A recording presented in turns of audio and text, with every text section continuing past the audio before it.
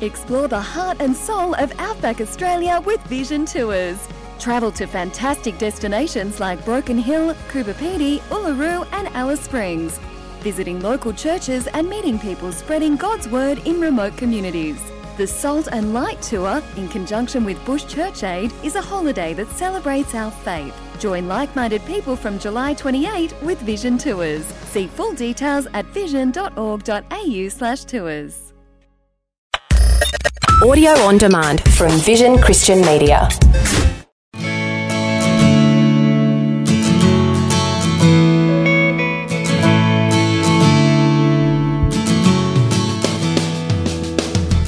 And there's so many times where we imagine like how old she would be now and what she'd be like playing with her brother and sister. And we even like, my son talks about the fact that he's not our first child. He knows that. He knows he's the second child. He knows he has an older sister in heaven. He sometimes laments the fact that he doesn't get to know her, right? And what it would be like to have her around. When we think about the challenges we see people facing in the world around us, we can quickly become overwhelmed. Today's guest is Nick McKay, National Director of Neighbour Australia, that's NAYBA, which helps churches across the country to serve those in need and help transform their neighbourhoods. He's also the author of Faith, Death and Pills. We'll be continuing his story of recovery and discussing the mental health crisis in Australia and what can be done about it. That's Nick McKay, our guest today, with my wife Kate and myself Brett Ryan for Focus on the Family, Australia. You said you went to a dark place. You went to not a healthy place. So yes. Unpack that a little bit more about what did that look like? Yeah, I had probably a year after Sinclair's death, I had quite serious suicidal thoughts for a period of time. And it wasn't that I wanted actually to die. It was just that I wanted the darkness of that season to end.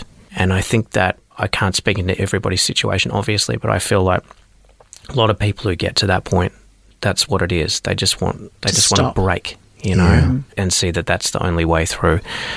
And I think I also misinterpreted some expectations or even some interpretations of Scripture when it says that, like, there's power in the tongue, right? Because sometimes, or at least for me, that led me to think I should not name what I'm feeling or dealing with because that will give it power, right? Because there's power in the tongue. And what I found was exactly the opposite. It was that when I used the power of my tongue to express what I was feeling and even what I'd been considering, it was then that I was able to see, in some cases, how absurd it might have been. Certainly it wasn't what I wanted. And I was able to then take it to God, take it to friends and family, ultimately like take it to professionals who were able to help me. So that was your aha moment. Yeah, and it happened a couple of times. Once when I was having those really dark thoughts and I expressed it to friends and they expressed great concern for me, and the extent of their concern surprised me. It shouldn't have, but that's part of what made me think, something's not right here if you're responding this way. And then down the track, when I was able to, with Dawn's help, speak to my GP and say, I think I'm actually depressed. Right, and I didn't want to say it, but the moment I did, it felt like it was, chains breaking, this sense of release, because it's like, yes, all you've done is recognise the truth of what's actually happening. I think that's going to be very good for many men and for their spouses to actually hear that, to actually say, it's okay to not be okay. Absolutely. But it's not okay to stay not okay. Yeah. And having the voice of others, and obviously Dawn had gone through her own grief. Yes. And now she has to support her husband in all this. And that would have been an interesting conversation in itself. It was. In fact, she was the one who came to me and said, and this might have been 3 years after, because grief's a strange thing, and like mental health is a journey. It's not linear. It's not at all, no. Right? And if you defer grief, then it catches up eventually, and in different forms. So yeah, she came to me and said, look, I just don't think that you're okay, and I think we need to go and get help, even if that means that you need to take medication or think about like some other form of support. And it was so strange for me because I'd done a lot of work in the kind of non-profit sector. In some cases, I'd done some advocacy work around mental health and particularly like seeking to empower and encourage others, that if medication was something that they needed to get, they should do that. Yeah. There should be no stigma about it, right? But until it's you. Until it's me, right? And all the grace that I'd extended to others, therefore, I suddenly didn't have for myself. So that was, as she's done for me so many times during our marriage, and I think that's what a good relationship should look like. I hope I've done it for her occasionally, is that, we come and we call each other back to awareness of what the situation is, and whether that's in love and without judgment. Absolutely. Yeah. And sometimes it can be tough love, and sometimes it can be really gentle love, and the circumstance determines how that's presented. But she was just such a gift to me in that moment. And from the minute I spoke out what I was actually thinking in my head, suddenly the thoughts were no longer just mine to kind of process, right? And I'd even convinced myself at that point that this thought of needing help and perhaps needing some medication was the devil, right? So then we have these own narratives ourselves, I was about to say, it's the narrative that we replay in our mind that is the worst. Everything starts there. Totally. Because then the words are no, that must be the devil, because it must be because God just wants me to pray more and believe more. And if I'm not better as a result of that, then it's because I'm not praying enough, or I don't have enough faith. Sin. It's my sin, right? Yeah. It's me. I'm not doing enough, or I'm not enough, right? And I think that's where that scripture about the power of the tongue actually comes out, because when you name it, then you can start unpacking all of these lies that have lived somehow on the inside, and begin to see that actually God's desire for me was that he would help me see that healing comes in many different forms. It can come through prayer. It can come through spiritual deliverance, and I experienced that too. It can come through medication. It can come through professional counselling and help. It can come through family and friends and a sense of community. And his power is manifest and made perfect in the midst of all of those things. And he's not limited by anything or any one approach. That's the glory and the mystery and the magnificence of God, is that he can heal us in all sorts of ways, and he does. And I think too, that whole concept of when it's just sitting up there in our mind and we're running through the narrative, when we're talking about the power of the tongue, I think it has to do with when we take it out of the darkness, which is our mind, it runs away with itself. And especially when we're low, it can play havoc. And talking about bringing the darkness out by naming it, it's now in front of the light. That's right. And, anything that's kept in secret can be darkness. That's right. If you've got to keep it secret, as in, a heavy secret, it's darkness in there. And so just to bring it out and say it to someone is bring it out into the light so that God can then work with it. Absolutely. Because he wants us to bring it to him. Lay your burden down. And when we do, and when it comes into the light, I think not only does that allow us to receive his healing in whatever form that comes, but it also allows us to see how whatever we might have walked and whatever journey we might have been on or be on can ultimately be used for the benefit of others. Because even the ability to have this conversation now, right? And whatever words I might have shared that have hopefully been encouraging for someone listening at some point in their journey or at some point in the future, that is the ultimate blessing, and also helps to explain in part some of the reason as to why my child might have needed to die, right? And can enable me to say, I am grateful, and my wife said this to me the other day, I'm grateful that our child died. Now, that seems either terribly callous or just doesn't make sense, or are you kidding yourself about this? And it doesn't mean that we would have wanted that experience, we wouldn't have asked for it. Right. No. And there's so many times where we imagine how old she would be now and what she'd be like playing with her brother and sister. And we even my son talks about the fact that he's not our first child. He knows that. He knows he's the second child. He knows he has an older sister in heaven. He sometimes laments the fact that he doesn't get to know her, right? And what it would be like to have her around. And there's such beauty, but also such pain in that. But overall, we are so grateful for the experience because of how it has grown us in our faith, how it has revealed God to us in ways that we never would have been able to fathom otherwise, and how it empowers us as parents and hopefully as friends to our loved ones and to those in our midst to be able to recognise and speak into pain in others that we never would have been able to had we not had our own experience. That's right, because you develop empathy. Exactly. You now understand the pain that others are walking through. We see you here today processing in a healthy way. But just for our listeners, it's not always instantaneous. It's a journey. You said you actually had that aha moment. Yeah. You sought professional help. Yep. You did go on some medication. Yep. Tell us a little bit about that episode or chapter in your journey of healing. I mean, I think that the healing kind of began in earnest maybe 3 years after my daughter died, and it took 4 years from there to get to a place where I felt like I was actually back to some level of health and wholeness. Okay. And I still take medication to this day. And I've learnt to be okay with that. And sometimes that even in itself is a journey, because I still have my own voices and sense of stigma about it. Yeah. But it was non-linear, as you were saying, you know, that I was on medication for a while, then I went off and I thought I was doing fine, but it actually wasn't. And then I went back on and it kind of felt like that was part of what I needed. But then I realised that there was, in the midst of my darkness, there was then a spiritual burden that I needed to kind of rid myself of, and praying into that, and having some quite really remarkably freeing experiences within that. Finding the right psychotherapist or counsellor to help me, that was a journey. Because there are many people out there, but it doesn't necessarily mean they're the right person for you. No, that's right. Right? We often refer to it as you have to try on a glove to see if it fits. Absolutely. Same thing with having the right help to find out if it fits for you. Absolutely. But you don't necessarily want someone who's just going to agree with you. They want you to move you forward. Exactly. And I think that was a key part of my journey. And I found someone actually in South Africa when we were back over there. And there were two things that helped that to work. One was that the person themselves was just quite remarkable, and this beautiful kind of Christian man who was somehow able to weave together, you know, psychology and physiology and spirituality seamlessly, right? As they don't exist in kind of isolation. We are integrated wholes, you know. But also I was ready to get better. And I think that was one of my aha moments when I then got to that point. And I think I said it to him. I said, I'm now ready to be better, because I think there also needs to be that decision that we make that says I'm no longer... What do you want from me? Right.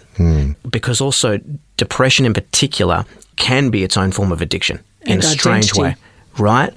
It becomes part of you. It's a familiarity, the feeling, right? And if we deal with it for a long period of time, and if we lean into it, and I don't say this in any way like to shame or judgment, because I certainly did it, and at times we need to, because like at times we need to lean into those darker emotions in order to recognize them and confess them and talk about them and process them, and also even just understand that we live in a fallen world and things are dark at times, right? And if we pretend otherwise, we're kidding ourselves. But that can become its own source of comfort. And so I needed to be ready to leave that behind and to seek out a different way of being that was more healthy and more whole and more aligned with where I felt like God wanted me to go. Yeah, so basically it's, is it life enhancing? So it's not. And are we prepared to let it go? Yeah. And they are tough questions for people, because it does become, and it can be anything. It can be sickness. It can be anything. Addictions. And, any kind of addiction, anything, because it is familiar, as you said. Yeah. And who will I be without it? Yeah. Will my network around me be different? Well, I haven't had a job up to this point, my whole life. We're speaking with Nick McKay, our guest today for Focus on the Family, Australia.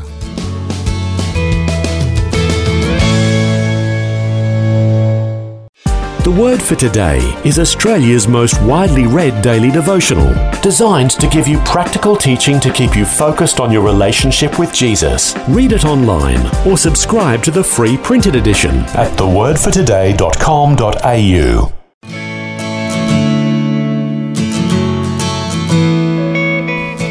Welcome back. We're speaking with Nick McKay, National Director of NABER Australia and the author of Faith, Death and Pills. And you're listening to Focus on the Family, Australia. So we see you now. You've put the pen to paper and written about this journey, and I think this will be a really great resource for many people who are going through that. I hope so. But in your role at NABER, you are a natural advocate for mental health here in Australia. Yes. And it does seem, statistically, that we are in a crisis. Absolutely. So using your experience at the coalface has probably given you a higher level of empathy and a higher level of urgency for individuals and for the church to be much more open to deal with mental health.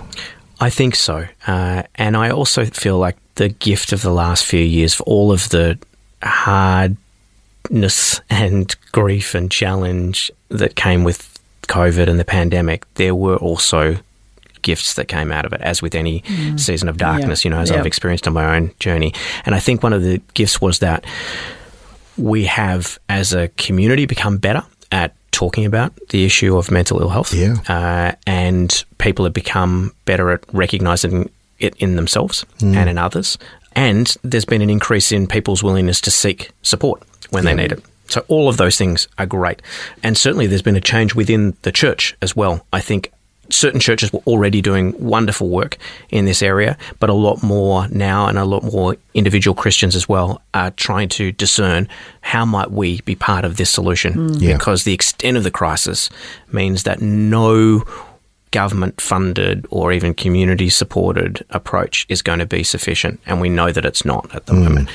So what is the role for us as the body of Christ to play in loving our neighbours who in many cases are struggling with issues of mental health? And it's in the church too. Like it's inside and outside the church. Spot on. And I think too, we have to be very mindful that people sitting next to us in church could be going through very real struggles, and they are seeing it as a stigma. Yes. Because as Christians, we should know how to do it. That's right. That's right. And so that's why that's what we tell ourselves. We do, don't we?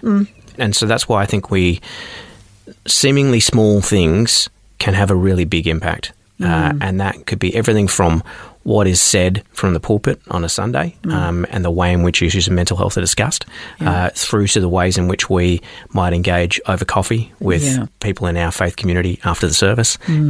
We can help to change that culture. And I know particularly of one church in Melbourne who have done really remarkable work around mental health within their community, sparked by I think 2 suicides that they had within their youth congregation, is that they realised that one of the greatest challenges they had in addressing this issue was to change the culture, both within the church and also some of the cultural background that people brought into the church, particularly where you come from cultures that kind of don't necessarily reinforce, but perhaps at times they do, shame and silence and all of that. There's a lot to try and break down, and none of that is necessarily Christ-like. In fact, I don't believe it is, but we all come with our own stuff, right? We do, very and legalism is very shame-based. It is. And so we have to be very mindful that God was a freeing God. Absolutely. Yeah. Very and much I think so. what we've done, unfortunately, over times, we've kind of gone from one extreme to the other, in that, say, 20 years ago, the issue of mental health was purely seen as spiritual within the church. And for the most part, it was a demon, right? Yep. Like if you were struggling, there was something that needed to be exercised. Yep. And then I feel like in a way we might have swung too far the opposite direction, where we now often see the issue of mental health as being purely physical or purely medical, and therefore we as Christians and people of faith don't have a role to play, or if we do, then we might actually make things worse. And I think part of our challenge and our opportunity moving forward is to understand that for the most part, the issue of mental health is always partly spiritual and partly medical or physiological. And how do we discern that in each case, and how do we recognise what our role should be in helping others who might be struggling, and knowing the points at which we do need to refer them on to professional Well, that's a really support. good point. And let's be practical now.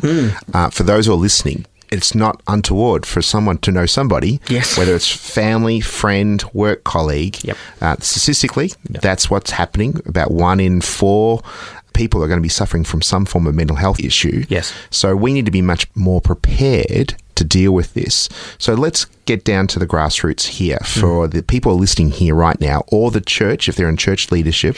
What should the church be doing?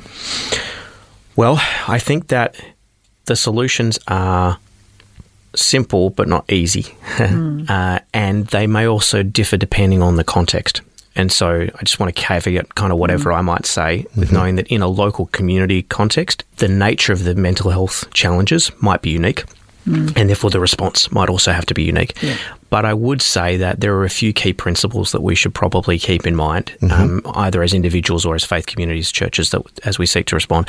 One is, I think, that we need to get informed about what mental ill health actually is, understand the nature of mental illness, but also then understand that people can be struggling with their mental health and not necessarily have a diagnosable illness. And so there are also different points at the journey that you can, not all mental health issues are equal. And so understanding where that sits, but also then get informed about what the Word of God actually has to say about that too, and developing a kind of nuanced theology of mental health that enables us to respond out of a place of great compassion and love. So that's one. I think the second thing that we can do is to get active in terms of actually seeking to help. Now, that doesn't mean that we necessarily go out looking for people who are struggling with their mental health. You'll find them. They'll come to you, right? If they and also if they feel safe. If they feel safe, they need to feel safe. They need to be ready, and so that also speaks to the type of communities that we should be trying to create, because the church at its best is a place of belonging. And is a place of love and acceptance, right? Exactly what people with struggling with mental health need. But I think that at least the commitment to being active, whether that means like getting involved in courses and having people become certified with mental health first aid or spiritual first aid, or whether that means, taking something like Neighbour has one of our recognised projects is the Sanctuary Mental Health course, which is this kind of Alpha-style 10-week course, entirely free for small groups in churches. Brilliant way to be able to educate ourselves, but then also know what are the practical steps we can do to help people, both within the church and in the broader community. But I think the final most practical thing we can do is be praying.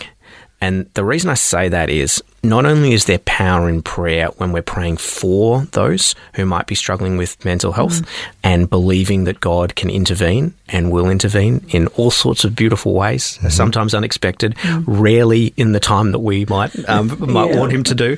But I think there's power in that for those who might be struggling with their own mental health. But it's also praying, I think, for ourselves in how we respond, to be able to know that firstly have a revelation that it's not about fixing people. It's actually primarily about walking alongside them. And it's being convicted, I think, through prayer by God that our job is not to be the healer. He's the healer, ultimately. Our job is to walk alongside people. And when we are walking with and in the Spirit, I think we can discern the people who might need help, even if they don't appear like they need it. We will have a better chance of knowing what to say in those conversations, or in some cases not saying anything at all, because sometimes silence is actually the best answer. And also we will have the ability to know, when is this beyond me? And when do I need to that's a key. It's key. When do I need to refer someone on to more professional support, and that's okay too. This has been so helpful, and I'm sure there'll be many people who are listening to this and saying, Nick's story is my story, or I do know somebody who's got a Nick story. And it may not be necessarily the loss of a child. It could be a variety of different circumstances, a loss of a marriage, a loss of finances. Grief comes in all different shapes and forms. Yes, it does. So in our last few moments, what would you like to be able to say to somebody right now who is going through this or knows somebody? What should they be doing? I think I would say that God is present. He is in control. He is there with you or with that person, even if you don't see him or can't feel his presence. And this too shall pass. I think that sometimes we just need that promise and that hope that light comes in the morning, and sometimes the night is long and sometimes it's a lot longer than we think it's going to be. But not only is he present there, but he's also present in the day to come. And he promises that day is ahead. I would just encourage you to hold on to the promises of God in the midst of the challenge and the pain and the darkness, and know that it can actually be a gift in and of itself, even if it definitely doesn't feel like it at the time. But above all, there is a new season that is ahead. That is really beautiful. Well, Nick, thank you so much for being our guest today and for sharing your story and being so raw and so vulnerable, and for putting pen to paper so that other people will be blessed by it. My pleasure. Thank you so much for having me and having this conversation. I think it's a really important one, and it's been wonderful to spend some time with you both. Thank you. Our guest today was Nick McKay, National Director of Neighbour Australia, which helps churches across the country to serve those in need and help transform their neighbourhoods. To find out more about their ministry, you can go to their website at neighbour.org. That's nayba.org.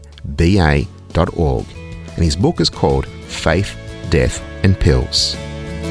We at Focus are committed to provide you with relevant and helpful resources, including this topic on mental health. We have a free 4-part series available on our Family Cast platform that discusses grief, depression, anxiety and suicidal ideation. For more details, go to families.org.au.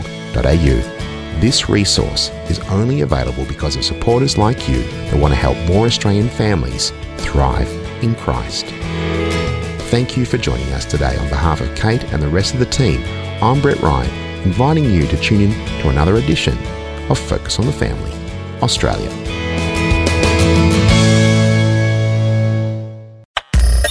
Thanks for taking time to listen to this audio on demand from Vision Christian Media.